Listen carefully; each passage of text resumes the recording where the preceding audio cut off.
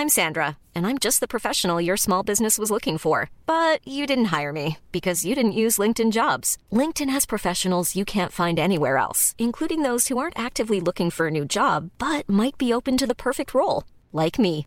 In a given month, over 70% of LinkedIn users don't visit other leading job sites. So if you're not looking on LinkedIn, you'll miss out on great candidates like Sandra. Start hiring professionals like a professional. Post your free job on linkedin.com/people today. Burrow's furniture is built for the way you live.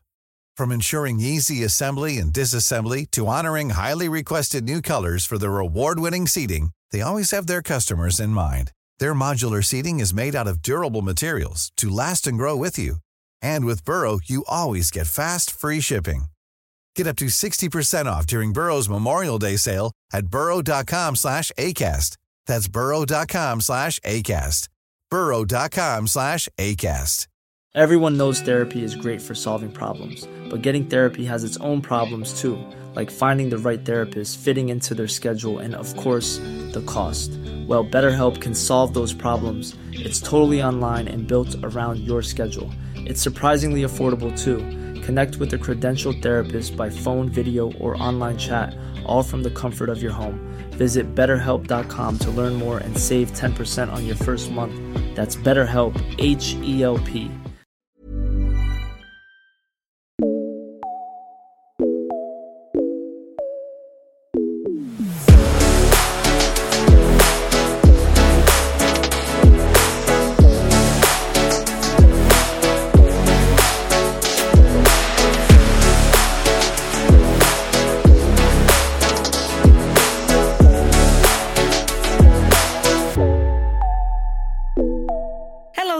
You are listening to Flop Culture, a podcast where we mainly talk about flops, but we also talk bops, hot goss, and pop culture at large with me, Fionnuala J. Thank you so much for all the kind words on last week's episode.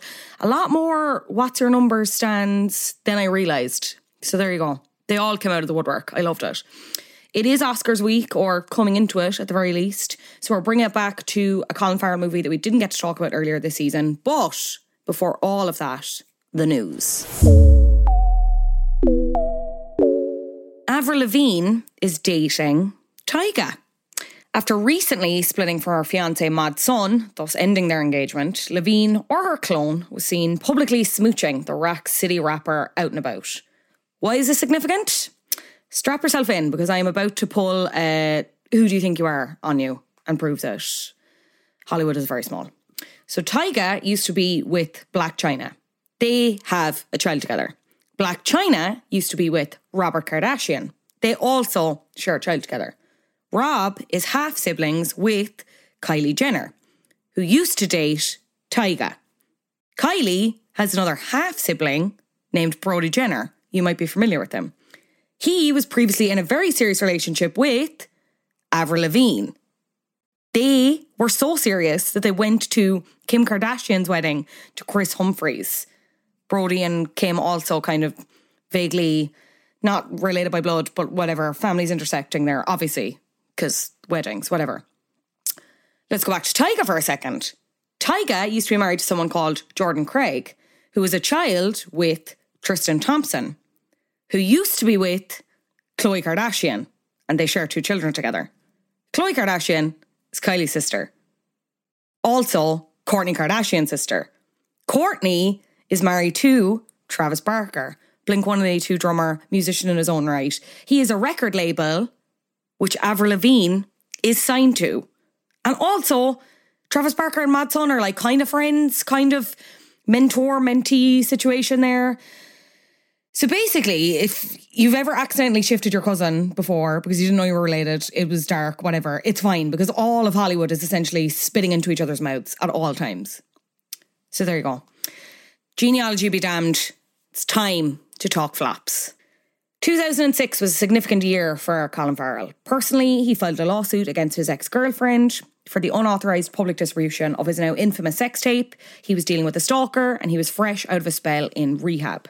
Professionally, this was also when the tide began to turn for him, as he moved away from blockbusters and epics to focus on independent productions.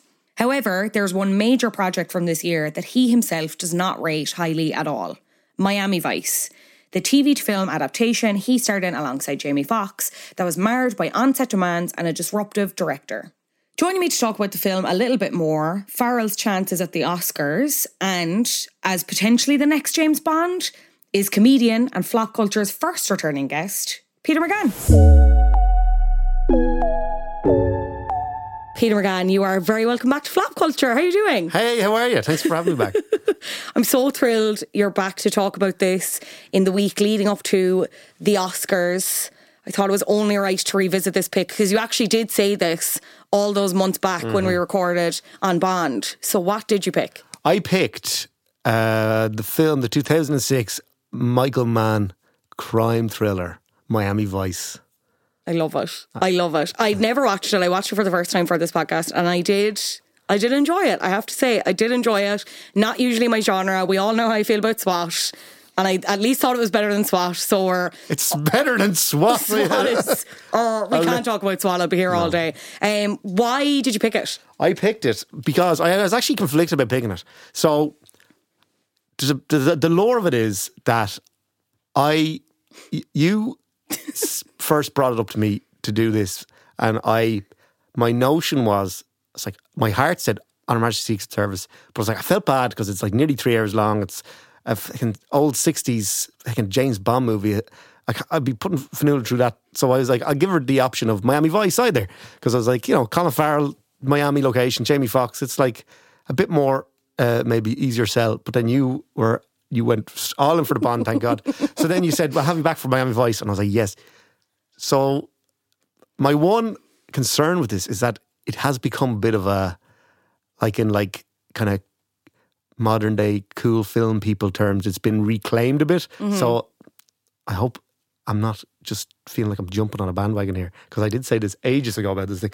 But I love it. I think it's a mental, strange, experimental, weird film that's also about cool, deadly cops driving topless cars around Miami and driving go fast boats called to Cuba for a mojito. It's like the best of both worlds. It's like you got like cool, wild kind of technical kind of things going on, and like weird artistic kind of stuff going on, and also Colin Farrell with a Tex-Mex combo, and gravel just been class. I love it. I love it.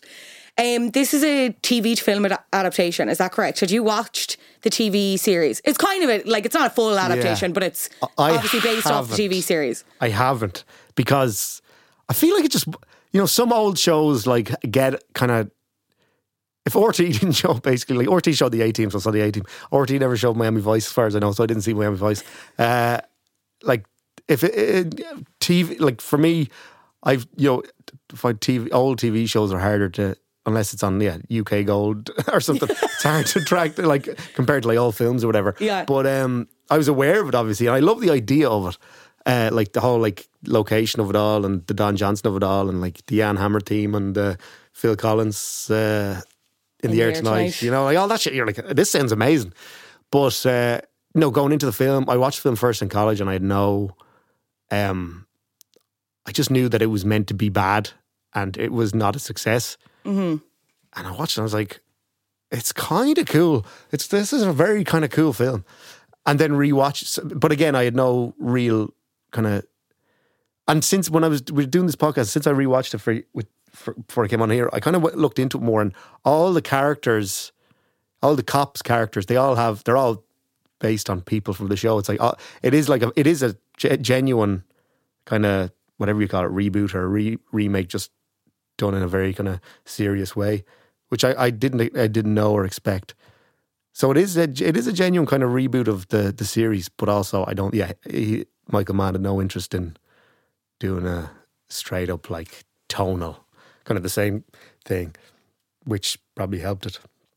For anyone who hasn't watched, and also kind of for me, because I'm not really sure I fully understand why they ended up having to go undercover, but for everyone else as well, what's it about? Okay, so it's about two detectives who are at the opening scene of the film. They're in the middle of this kind of sting in a nightclub for this people trafficker, who are Yeah, he seems to be a people trafficker. The thing about the film is nothing is explained unless it's really explained in dense technical language. Otherwise, you're strapped in, you have to adapt. So they're on this mission. One of them gets a call. Colin Farrell, Sonny Crockett, and then Ricardo Tubbs is played by James Fox. Colin Farrell gets a call from an old informant from an old job who is speeding down the highway, and he's basically rambling saying they're busted. So they do a bit of quick phone calls and favour pulling, and they work out the job he's on now. They manage to track him down, find out that he's basically been this kind of go-between for the Aryan Brotherhood. So like these right-wing guys on this drug deal that was actually an FBI sting. One thing leads to another. He ends up killing himself because his wife is murdered by these guys. So now the two guys want in on whatever this operation is, which turns out and they come up with a way to kind of infiltrate the Aryan Brotherhood by going undercover as kind of smugglers for drugs. It's very like, again, you're going to have to. It doesn't explain things unless it's in very technical jargon. What I gauge from it is they basically undermine the current transportation system for smuggling the drugs into Miami, and then they present themselves as these smugglers who can do that, and they end up meeting the suppliers who are the Colombian cartel basically, and there's this beautiful woman called Isabella who's like married to the head of the cartel, and she's actually the brains behind the operation, or at least 50-50. And herself and Sonny Crockett, played by Colin Farrell, have this love story. And then it's kind of your classic, it's that classic like guy goes undercover, falls in love with someone he shouldn't, and everyone's very suspicious of him, and then it all goes wrong. So it certainly does all go wrong, doesn't it? Like what was Sonny thinking? Like, I was just like, their story is so compelling, but it's also like, surely it's crime police 101. Maybe don't start shagging around while you're deep undercover as drug smugglers / transporters. Exactly. And that's the thing about it, is like, because it's not a traditional film in terms of like, you don't know Sonny's inner life. You don't see him like, you don't see where he's come from. You don't have these like kind of traditional character beats from him. So when he does start kind of cracking up, like it's all done through looks, like it's like these people just have this really immediate connection, and you just have to accept that. You see the look between them, they share a look and then they share another look, and next thing, the second they're left alone, they're dancing the tango and riding. And it's like, you kind of, most other films will give a lot more, I think, to the kind of build up to that, or the maybe kind of justifying why it, because it is so sudden, and it is so like, yeah, you're like, these guys are meant to be pros, and he's like doing, as you said, the one thing. It's the one thing you shouldn't do. And he's dressing up as like, no, this is good. You know, he's obviously kind of lying to himself and the people around. Was like, no, this is a way into this operation. But and then she is doing the exact same thing with her kind of crew, where she's like, no, this is a positive thing, but they're clearly in love, and it all goes wrong. What do you think of their Colin Farrell and Jamie Foxx's, I should say, relationship? Because that's another thing. As much as we don't get much into their individual characters, it isn't really a buddy cop movie in comparison to some others. Like, there isn't really, I didn't get this anyway, a strong relationship between them. And I felt like the stakes were kind of low there between them, if that makes sense. I completely agree with you. Watching it this time, I was like, if I was to pick apart the one kind of clanging kind of thing for me, like the thing that is the flaw of the film is like the two of them, the connection there isn't felt. So then when the thing towards the end, when they're the moments like where they had a little fist bump in the car when they're about to head off and rescue a character from being kidnapped and stuff, there's moments where it's like, it feels like it could be way more earned or way more like emotive if there was a bit of build up to it or whatever. But it just isn't there. Like Ricardo Tubbs, and from what I understand, it is very much Sonny Crockett is the lead of the show as well. So it's kind of, it isn't necessarily an even keeled two-hander, but like Sonny or Jamie Foxx disappears basically the whole middle of the film. Like the whole kind of, the second Isabella comes into it and they have this relationship thing, he's barely in it, and then he comes back into it in the end, and it's all, I don't know, it doesn't have the kind of You know, the relationship is not on the most like kind of believable footing. When you think about other films that he's done, like Thief or Heat, even if they're not strictly two-handers, like the relationships there always have this kind of foundation, or this kind of, he sells the connections a lot better than he does here. And I wonder, is that to do with, because Jamie Foxx instigated this project before he became megastar, Oscar winner Jamie Foxx, or Oscar nominee Jamie Foxx, I think winner. But so he instigated the project. So then by the time the project came around, he was probably the bigger star.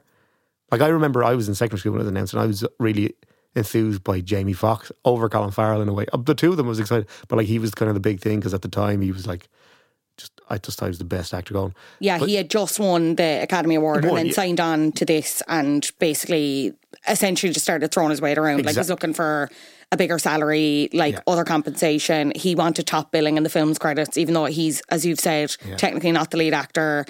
His salary was raised. Colin Farrell took a cut on his own to also address this. Like, he just seemed to have been kind of a bit of a nightmare on set as well. Nightmare, and like that thing of, so I feel like, because if the film gives the impression and of like being kind of you know, I'd say like it was, you know, it was, he adapted as he went almost, Michael Mann. So I feel like maybe if Jamie Foxx had been a bit sounder, I feel like it just probably was like easier just to kind of keep, because it was quite, I assume quite a, you know, a film that was kind of adapted on the fly. It has the feel of something that wasn't like, this is the script and these are the locations. Like there's reports like Michael Mann going down, finding locations, going in places where the cops wouldn't even go. So it's like he's like almost like the film is developing as they're shooting it. So I feel like maybe he was like, this guy's more trouble than he's worth. Why would I keep writing stuff in for him? So I feel like maybe that ended up, like the film suffered as a result of that, because he wasn't, because him and Fox weren't getting on, or Fox wasn't playing ball. So he's like, well, I'm not going to try and dance around you when it's already a very intense sound and shoot. And Farrell was in the throes of like addiction and all the rest of it. Like that man down in Miami, like in kind of probably around a lot of unsavory elements from the film alone, I'd say he was hard enough to keep tabs on. And it's like, I'm not going to be dancing around for this guy who isn't addicted. He's just been a kind of diva. But the one thing now, and it's like at the time I think it was a bit like eye rolling at this kind of behaviour, but now I think Jamie Foxx come off better in the way kind of things are now. I think like a crew member was shot.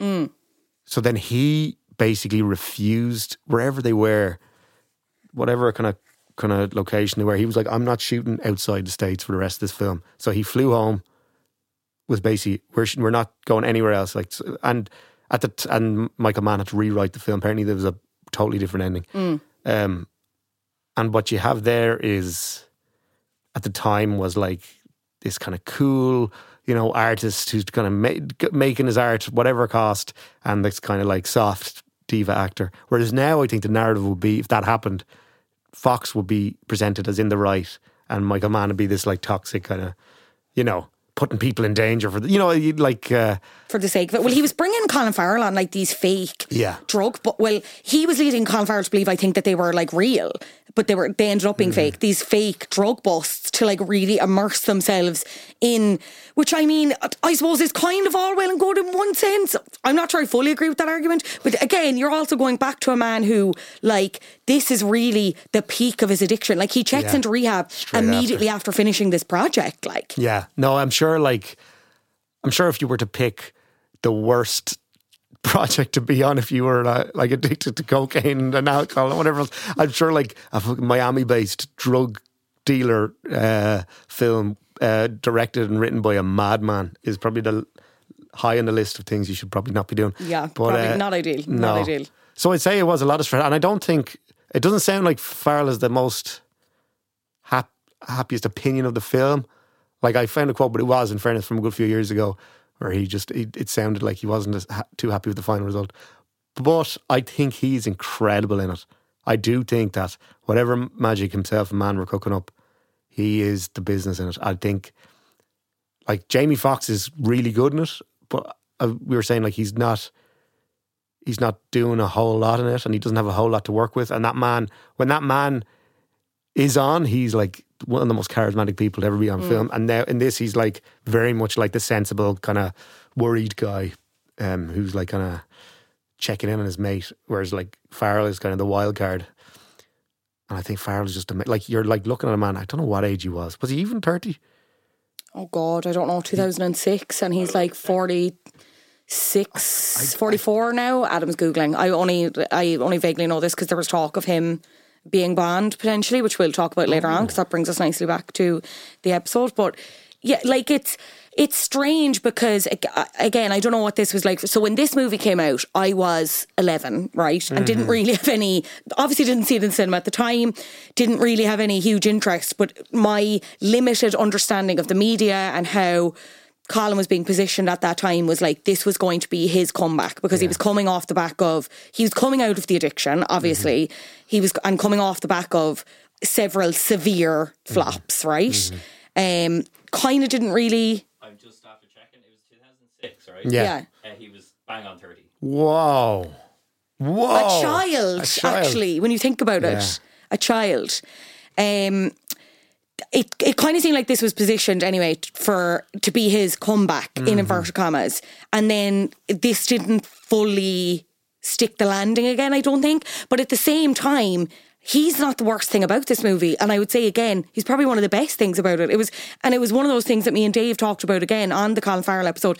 Even some of his worst movies, like, he brings a lot to them. I just think it's everything else, and I think it was maybe bad choices. You know, obviously he was struggling a lot at the time. It's hard to watch, and I remember when it didn't do that well, I'm doing inverted commas, because it did make money back, and like it's had these retrospective reviews that are like, no, actually the movie's pretty good, whatever.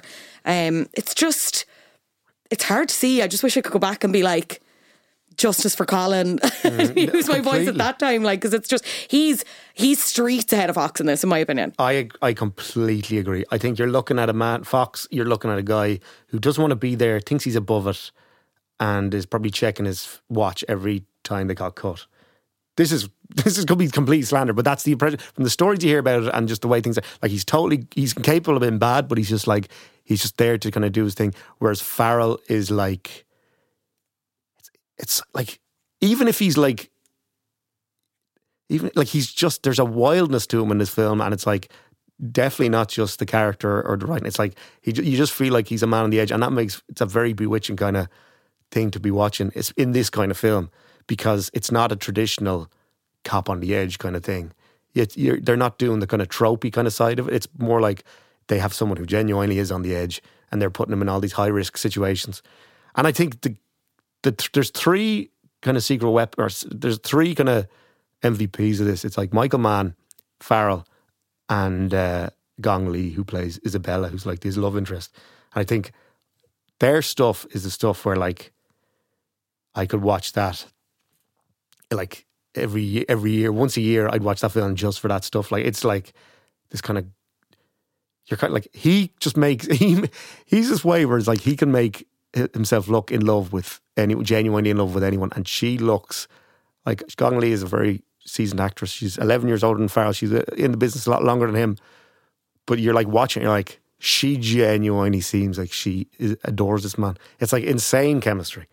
And I think that's the kind of the heart of the film for me, and the kind of the soul of the film. And I think it's why, one of the reasons, that and the style of it are the reasons why it's been reclaimed in recent years, or in like very recent years, is because it's like, if it was just an exercise in style and like kind of the music and, you know, the suits and all that, I think it wouldn't have the kind of the coming back around kind of reputation it has. But like, the two of them are amazing together. It's like, I couldn't kind of believe rewatching it, like how invested I was in it. Because when I watched it in college, I think you would have been invested in it as well, but there was all this other stuff going on, and it's kind of a dense film. The first time you watch it, you're trying to kind of keep up, and you're going into it with this kind of, oh, this isn't going to be that good. This is going to be a bit of a flawed thing. This didn't, you know.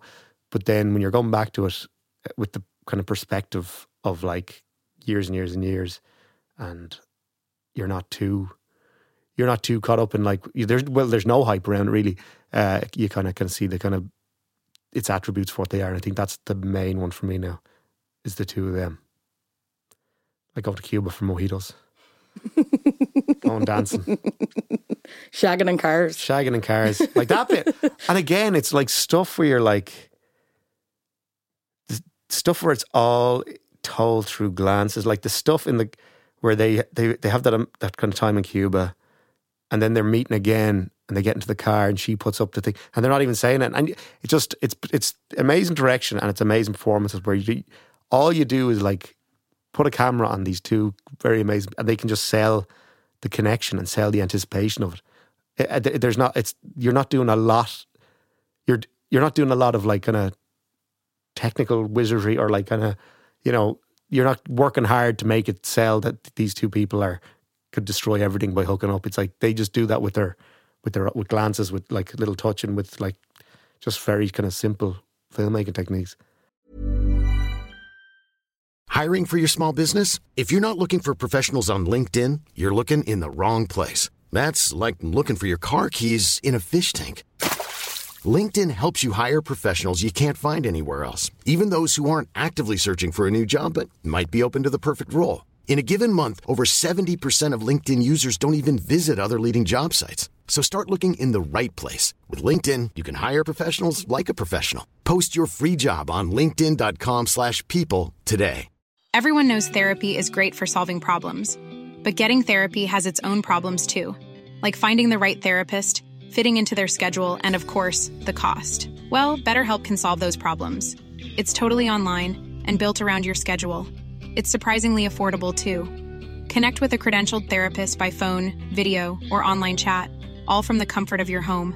Visit BetterHelp.com to learn more and save 10% on your first month. That's BetterHelp, H-E-L-P. Talk to me about Michael Mann. What else has he worked on? Who is he for anyone who doesn't know? Is he from Chicago? He's been around since the 70s. He is a writer, director, and producer. He's behind the original Miami Vice. He's behind the most famous film of his is Heat. He's also done like the Muhammad Ali biopic with Will Smith and Last of the Mohicans, the Dan Day-Lewis film. Like he's done loads of big kind of, in the 90s was kind of his like absolute like peak. But he's been around for ages, done amazing stuff. Collateral with Tom Cruise and Jamie Foxx, like an absolute baller film. Basically, he's done a few different genres, but his main genre is like crime. And he's a stickler for like that kind of realism. So it's like he will like drill his actors and like put them through the paces, and he'll research, and he'll use real kind of former criminals and former cops. Some of whom have gone on to like amazing acting careers, like Dennis Farina. So like he just has he's a stickler for realism, but he's not like a documentary kind of filmmaker. He's like quite big and operatic, and he loves like sweeping love stories, and he loves like horrible villains and kind of tortured anti-heroes. He loves all that good stuff of drama, but he's like also brings this kind of layer realism to it, which is so kind of, it's just so hard to get right and so hard to stick to your guns and pull off, but he does it so well. Like I was kind of watching Miami Vice the other day, and there's bits in it like the opening nightclub scene and the Cuba stuff, and I was like, is this the best film I've ever seen? You just watch it and it's not, but I feel the same way when I'm watching like Heat or Thief with James Caan, his like first film, or like Collateral, one of those like his crime movies. When you watch it, like there's points where you're like, am I watching this? Why would I watch anything else other than this? It's like, it's just like, it's next, and it's become, he's a bit of like, you know, there's these guys who are in like it's like Martin Scorsese, Quentin, it's like they're in these like, they're like the red flag filmmaker kind of things. We're like, real groundbreaking, you like them. But then you watch, like, again, you're watching, like, again, I'm watching Miami Vice, one of his like lesser films by anyone's standard, and you're like, this is some of the best shit I've ever seen. So he's basically like he's a tough guy. He's a hard kind of, probably not fun to work for, but he makes very, very amazing kind of films that are all about kind of very similar themes and kind of similar worlds. I still haven't seen Heat. I need to see Heat. I think you'd love Heat, because Heat is like, because I'm watching Miami Vice. I think people were annoyed with Miami Vice when it came out because it's not, you're like, the guy who made Heat is like making this like another cop epic, but he's doing it kind of weird and kind of jaggedy and like not like it's not. Whereas Heat is like kind of, it's like you perfect the genre, and then all you can do from then on is like dissect the genre and kind of disassemble it, take it apart, put it back together in weird ways. But Heat is like, it's incredible. Like the hype is real with Heat. It's like just the most amazing cop versus criminal film ever made. You mentioned a quote that Colin Farrell had about the movie, and I think this is the one you mean, and it is a few years old, but he seems to agree with us in terms of what we think went wrong with it. He said, "I didn't like it so much. I thought it was style over some substance, and I accept a good bit of the responsibility." That bit kind of makes me sad. It was never going to be Lethal Weapon, but I think we missed an opportunity to have a friendship that also had some elements of fun. Yeah, I think it's, that's exactly the quote. It's, what I think was missing from it was if there was like, it was like an even keel almost between Farrell, Gongley and Fox. So where you would have Sonny Crockett in the middle of these two, and it's almost like kind of a love triangle without it actually, you know, a bit of a or something there. And it just didn't have that. I just didn't have he just had such little impact on the main story. Fox did that outside of just like killing the bad guy at the end, or you know, a spoiler alert. You know, it's like if you're this far in and you haven't watched, what are you doing here? To be honest, exactly. But another thing, and this is I think I was watching it last night, and I feel like it's almost like he went so out of his way to Michael Mann to not for it not to be the TV show, like the movie version of the TV show, which it could have been like, you know, it could have been like any number of those kind of films. He went so out of his way to make it this different, weird, jaggedy thing that but then he didn't. Then with the cop stuff, I feel like the final shootout, the bad guys all die, and none of the team dies, which is like kind of par for the course for a TV show. But for a film that otherwise is going out of its way to be this very strange, dark, real, like different thing. Yeah, it's like you would, you know, like. Again, Trudy, kind of the Jamie Foxx character's girlfriend, played by Naomi Harris. Like, there's this whole tense subplot where she's kidnapped, and they rescue her. It's this amazing set piece. They rescue her. Yeah, I will say that is very good, and that is genuinely very tense feeling. And when they're leaving the kind of the place where she was being held, the bad guy's watching this on, like, you know, closed circuit TV or whatever, and he activates a bomb, and it's so shocking. My jaw was like, oh, I completely forgot it happened. But she doesn't die, and obviously there's the whole thing, it's like, oh, why does the woman have to die in these films to make things? But I feel like it almost felt in those moments like it was the TV show.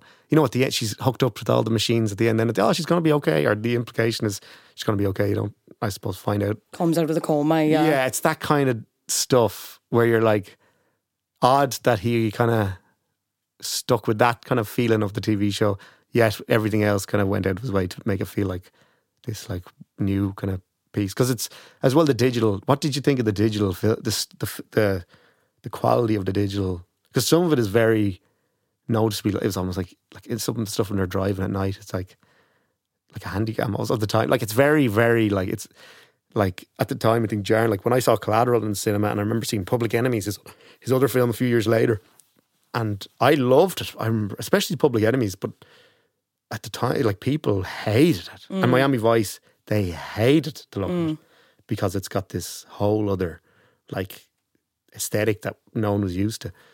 I kind of liked it because of that. I would say I would like to see it on a big screen. I think there's obviously such a difference between watching it on like a laptop or a TV at home than actually seeing it in cinema. But I kind of thought that was the point. Like, yeah, that was the point. But I can totally understand the reaction at the time to being like, what the fuck is this? Like, what am I watching? Because you're showing them a whole new way of doing it, and it's like, no, just show us the thing that we like. As, you know, which is like even more so than any storytelling stuff, right? Like that. It's like when it's actually like your way of experiencing, taking it in visually, it's a very kind of jarring thing.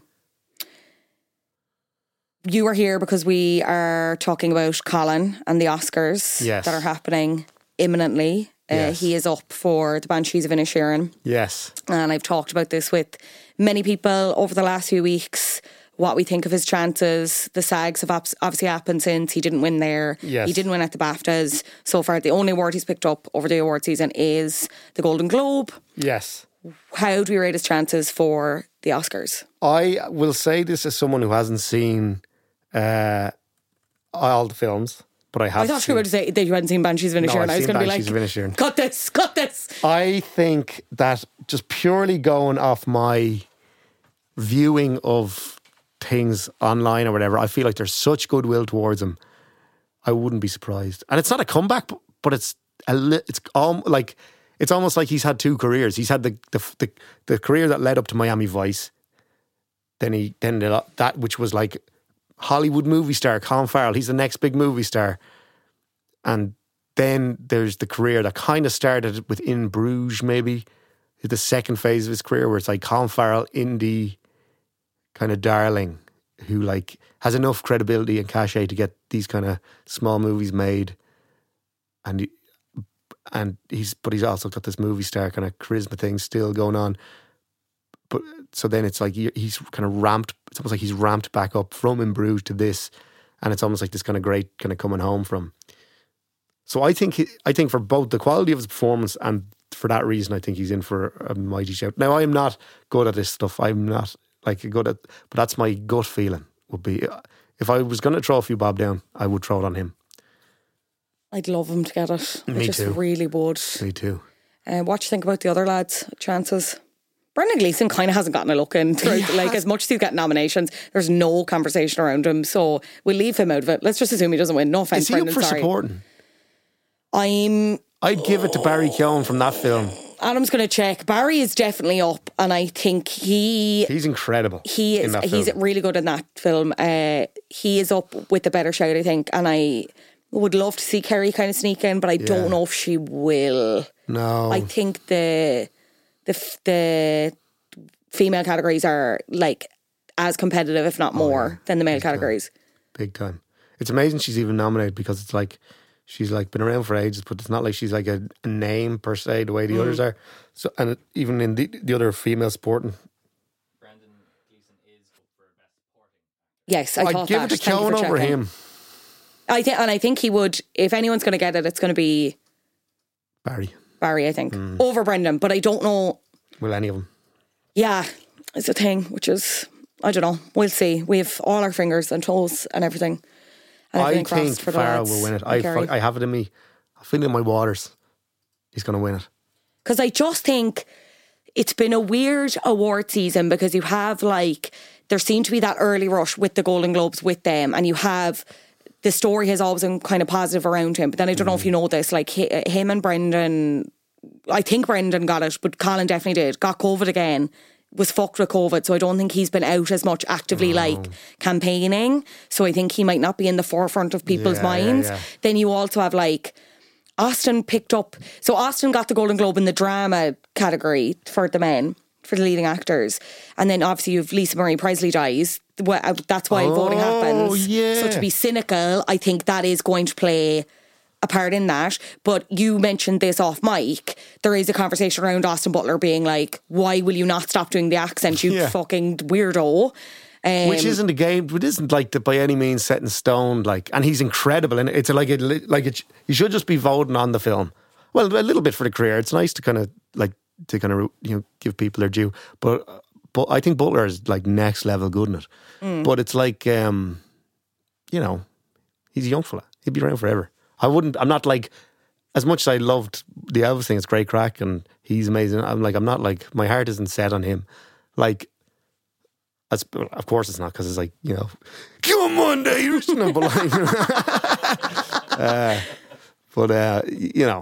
fucking, I haven't seen After Sun, but I hope Mescal beats it. Have you not seen After Sun? No, I want to, but it's obviously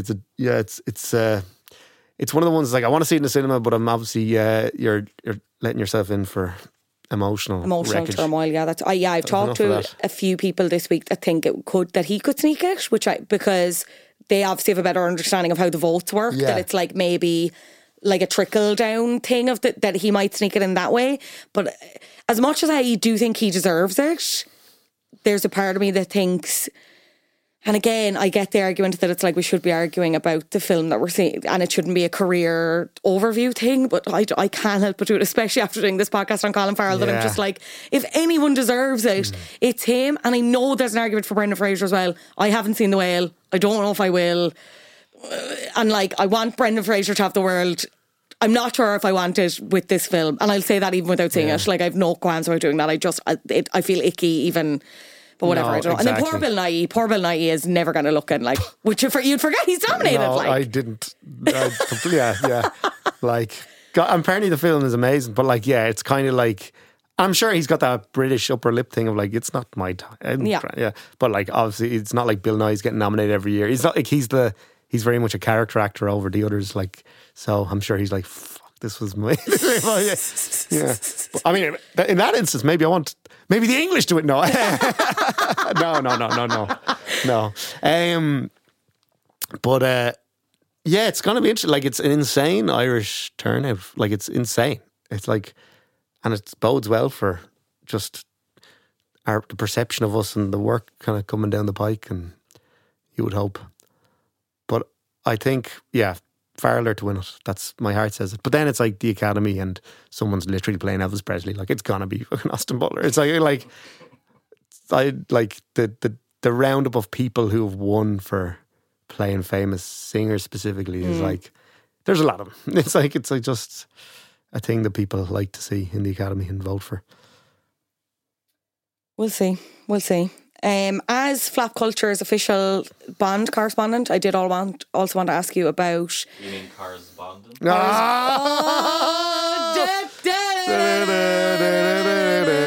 Adam, you're fired. Stealing the good jokes. You are official... This can be a regular... Now over to our correspondent. No, I am going to call you back whenever the new Bond is announced. Yes. But there are rumbles, rumours... rumblings, I don't know, about Colin Farrell's odds of playing Bond. They have been slashed. Now, I don't know if this is just like, you know, nice goodwill and like he's in the press and yada, yada, yada. But how likely do you think it is? Would you like to see him as Bond? I wouldn't, no. It's kind of like, as much as I love Bond, I don't want to see interesting kind of actors who I like play that part. It's you like, just want big, gorgeous dummies. I want that, but also you just want someone who's like... who has no baggage themselves, so they're like a blank slate. So it's like they are James Bond, which doesn't bode well for our future career prospects, but that's not my problem. So whereas like, if it's like when people are saying Tom Hardy's in the running, and you're like, in theory I would love to see Tom Hardy play Bond, but I'm also like, I'd much rather see Tom Hardy play 3 different gangsters every year and do weird mumbly things with his voice. Like, that's what he's putting this earth to do. Like, he's not putting this earth to play Bond like the way like Connery was, or even like Craig was. So yeah, I don't know.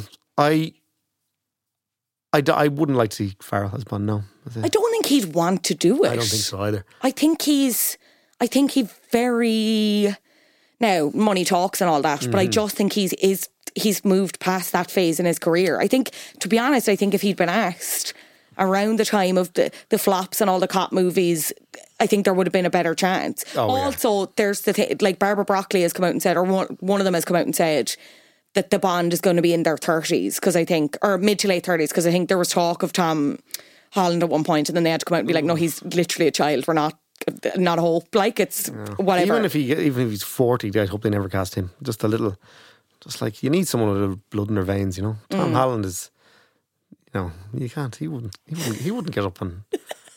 I just can't see him now. He wouldn't get up and ride a woman, is that what you're trying to infer? No. He just doesn't have like. But it's like, he's like a nice, sweet guy. Bond should push you down the stairs, like, and shoot you in the kneecaps. True. You know, but no, Farrell, no. I want Farrell to kind of. If movies start coming back, like, I've been watching a lot of like 90s kind of thrillers, like Tony Scott movies and stuff like that, like, lately. And I'm like, if movies like that came back, I'd love to see Farrell playing like a lawyer or something, stuff in movies like kind of like an alcoholic lawyer come back for one case, or like a private eye or something, stuff like that. Movies like that. That's where I want Farrell to live, like kind of cool leading man parts in, like, you know, grown-up dramas. Michael Clayton. Stick Colin Farrell in a Michael Clayton type of film where he's like shady, but also you want him to kind of win out at the end, and it's like a good, well-written, kind of exciting film, but it's also not like a Marvel film or one of them yokes. Yeah, no Marvels. I don't think he'll do a Marvel either, though, to be I hope honest. to God he won't. He probably would, like... Actually, maybe for his kids, because I know he's Yeah. talked about that a little bit, but... If Jake Gyllenhaal would do one, then Farrell would do one, I'd say. But I also kind of feel like the Marvel thing is kind of going out of I do too, yeah. style now, and the Yeah. way the movies themselves, like this phase is not phasing in the way that I think Marvel wants it to. Like even that Ant-Man, people hate that Ant-Man. Yeah. It's like how did it can't last forever. It's simply like that kind of thing. It just can't last forever. It's like in Hollywood in the 60s made all those big musicals like Dr. Dolittle, and like because My Fair Lady was good business, all those kind of films, and then eventually they were making these things. It's like who wants these? Like it was grand, like the novelty factor. These are kind of novelty movies. It's like it's not like everything's kind of a novelty, but it's like superhero movies. It's like there's a novelty factor to going to see these movies, and then if that's all they are, you just feel like he's like, wow, I can't see another one of these yokes. What are you on about? So like, it was never going to last forever. I think I'd be interested because there's no actually. But what it's done now is made that there's no actual stars anymore. There's no movie stars. There's like actors who can command big paychecks because they're associated with one role. Like, but there's no like kind of people you're like, I need to see the new XYZ. Well, there is the odd couple, but like, But it's kind of evened the playing field in like a bad way, nearly. Yeah. Like you can't distinguish who's actually good and who's just been in a lot of stuff that's made a lot of money.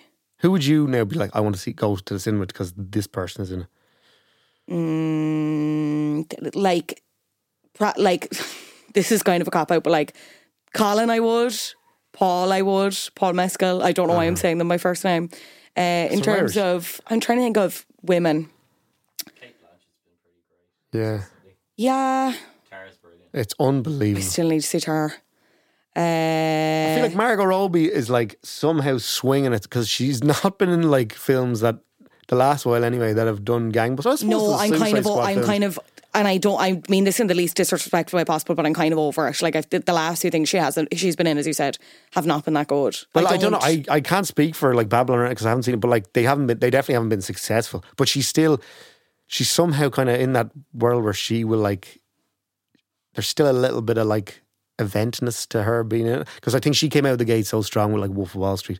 I remember seeing her in that, and you're just like, holy shit, this is like a movie star. I'll go see Barbie. Sorry, I don't know why. Barbie. Yeah, Barbie. I'll go see Barbie. I'm having a Pedro Pascal fixation, so if he's in something, I'll probably go to that. He's TV. He's not a movie star. But that's when I'm thinking of people, they're all TV people. I know. It's like I'm watching, like you watch some guys and you're like, it's like John Hamm, it's like Bryan Cranston, amazing actors, but like they're TV actors. John Hamm is not a movie actor. John Hamm's not someone who you want to see on the big screen unless, not that you don't want to see him up there, but it's like they work best in their, like, in TV, in like kind of, in these amazing roles, but like TV nonetheless. But it's like, whereas like, even if they're not as good actors as them, there's other people that you just want to be seeing.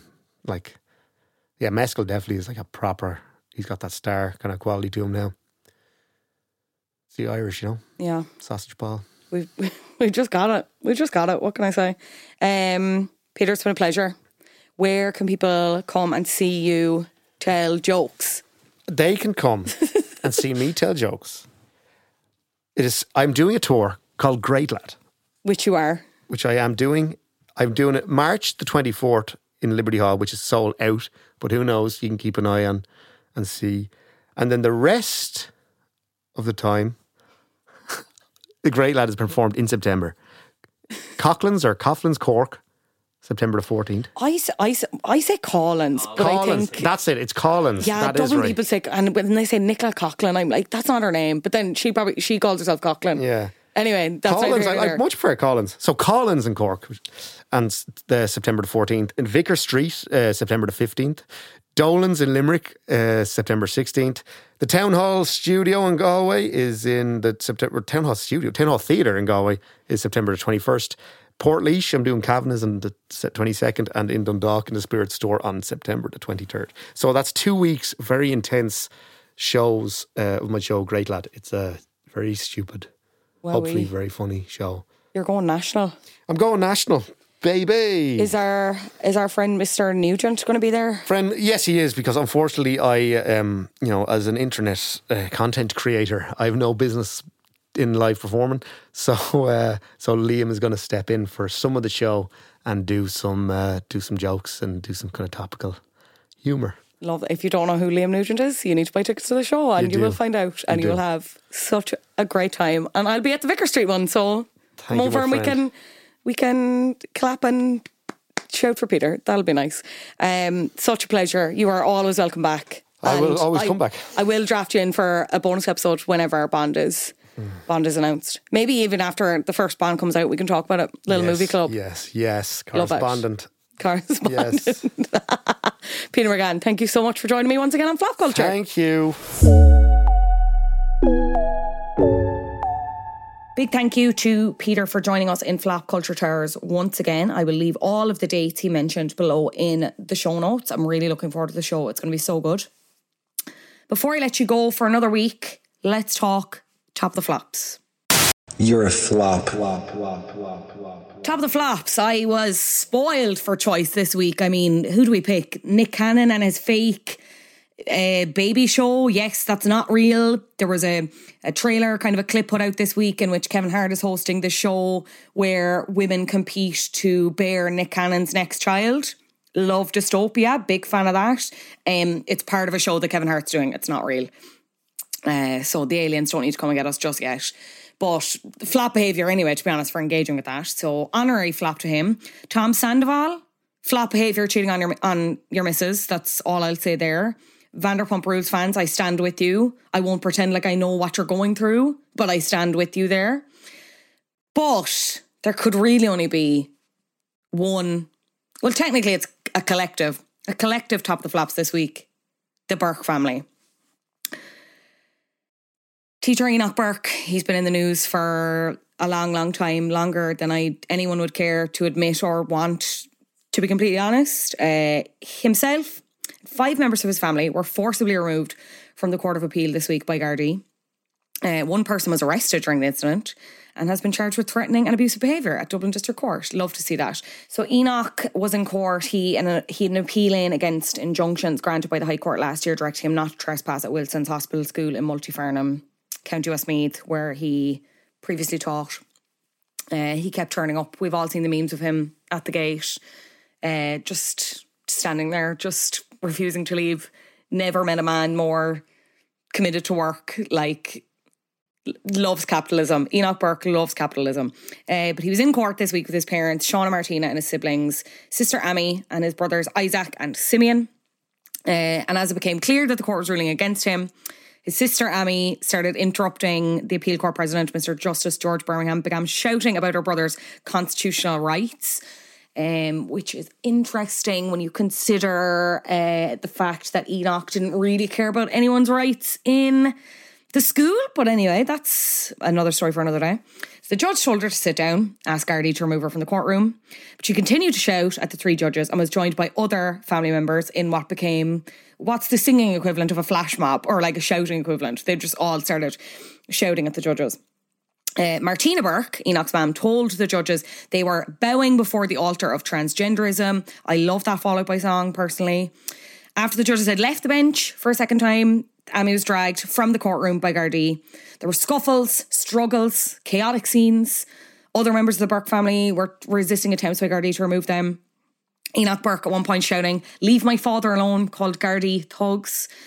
Enoch and his brother Isaac were restrained by 2 other Gardaí, and then one of them was fully all fours, like a human stretchered out of the court. And I mean, yeah, sitting on the floor. This was Isaac, sitting on the floor, dragged out himself, accused the Gardaí of dragging 2 elderly people out of court. And the funny thing about it is, so there's obviously loads of journalists there covering this. There's also a load of transition year students, obviously there for whatever you do in transition year, just having a great day off, witnessing history in the making, and like probably one of the most entertaining scenes they've seen in a long time. And as much as it is funny, right, and I saw some very good clips, Victoria's Secret has up on her stories the clip of Isaac being dragged out, and it's the old Keeping Up with the Kardashians theme over it. Very good. Also saw a clip where someone put Nicki Minaj's Roman Holiday over it. Comedy at its finest. I just would love to have the lack of self-awareness that they do, that there's not even like an iota of shame that this happened, because I feel, in my opinion, I would get loads done. Clearly none of these people are, but do you know what I mean? If I did this, I would not want to leave my house for many, many days, many, many weeks, many, many months. The shame. But they're going to be out banging some kind of drum tomorrow, talking about rights, talking about how, you know, transgender people are everywhere and they're ruining everything, when they just want to be called by their names, by the names that they want to be called, and they just want to hang around and they just want to live life, and that infuriates them. So very frustrating. Extreme flop behaviour. I mean, no need. Thank you so much for listening, as always. And if you're new here, you're very welcome. We are flopculture_pod on Instagram and TikTok. You can get in touch, as always, at helloflopculture@gmail.com. If you have a suggestion for an episode, let me know. Always open to them. Please rate the show 5 stars on Apple Podcasts if you want a personalised bop or flop recommendation. And you can also leave a 5-star review on Spotify. It helps people find the show, and it's hugely appreciated by me. We are creeping closer to the 200 reviews on Spotify. So I would very much appreciate if you would consider giving us your 5 stars. Would be hugely, hugely appreciated. Next week's episode, you're going to want to listen if you're a Succession fan. Well, that's all I'll say on that. This podcast has been edited by Adam Shanahan and artwork, as always, by Brian Lambert. I will see you all next week. Mind yourselves. Goodbye.